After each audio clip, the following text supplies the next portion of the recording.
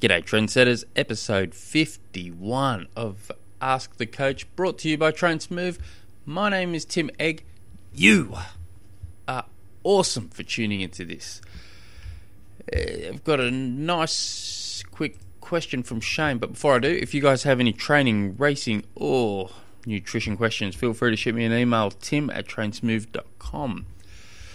Or you can do what Shane's done, shoot me through a tweet at TrainSmooth.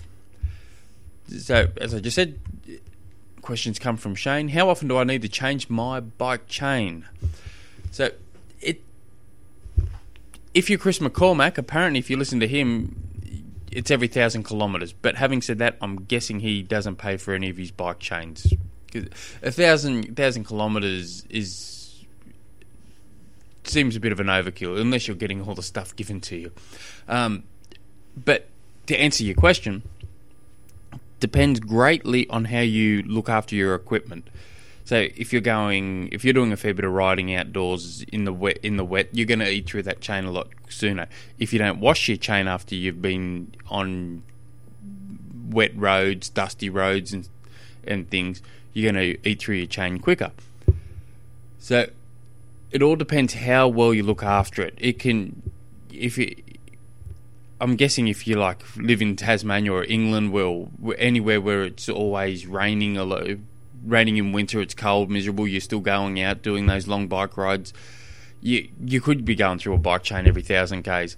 But I will say, for the price, if you coming home after a ride in crappy weather or wet roads or whatever, and regularly washing your bike, that means taking all the crap off it, using kerosene or degreaser, and then putting nice oil back onto it and giving it a wipe with a nice rag.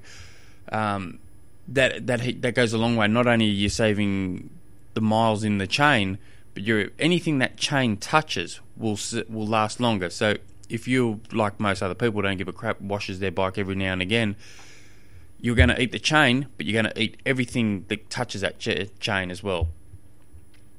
So I think I pay $15 for my chain from eBay. They're delivered to my door, cheap as chips. I generally get a couple at the same time, and just when I see something's not feeling right, I change it probably every 2,000 to 3,000 kilometres, probably closer to 3,000 kilometres. If I'm in summer, if I'm really looking after the cleanliness of my equipment, probably a little bit longer. But you do have to look after your equipment. Unfortunately, we like a clean bike, but then the chain generally gets misused. But what I will say is, because I'm a tightwad, I generally go for the real cheap chains during training, and then about 2 weeks before my main race, I buy a better quality chain. I test it all, make sure it's all working during the last 2 weeks at taper time, I guess you want to call it. Really hammering the hell out of the intensity when I'm going around corners and getting back up the speed just to make sure everything's all fine. I will say though, when just a side note with your bike chain, come race the day before your race day. Obviously, you've got a beautifully clean bike. You've got a nice clean chain. You've oiled it. You wipe it with a rag.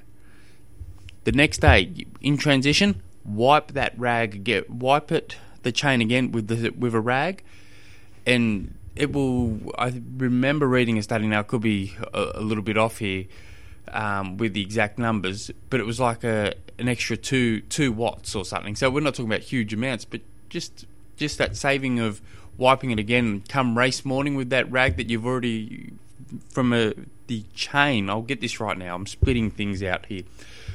By wiping the chain 2 days in a row, it apparently saves around 2 watts. So I forget where I read it. It was a study, but I didn't read the study. I read the article talking about the study. This was going back a few years ago, but it's worth doing. I do it. I know a few of the pros do it because I've seen them in in transition doing it in the lead up to an Ironman. Well, on Ironman morning, you see them giving their chain a quick wipe over as well. If you guys have any training, racing or nutrition questions, feel free to shoot me an email, tim@trainsmooth.com. Until tomorrow, hooroo!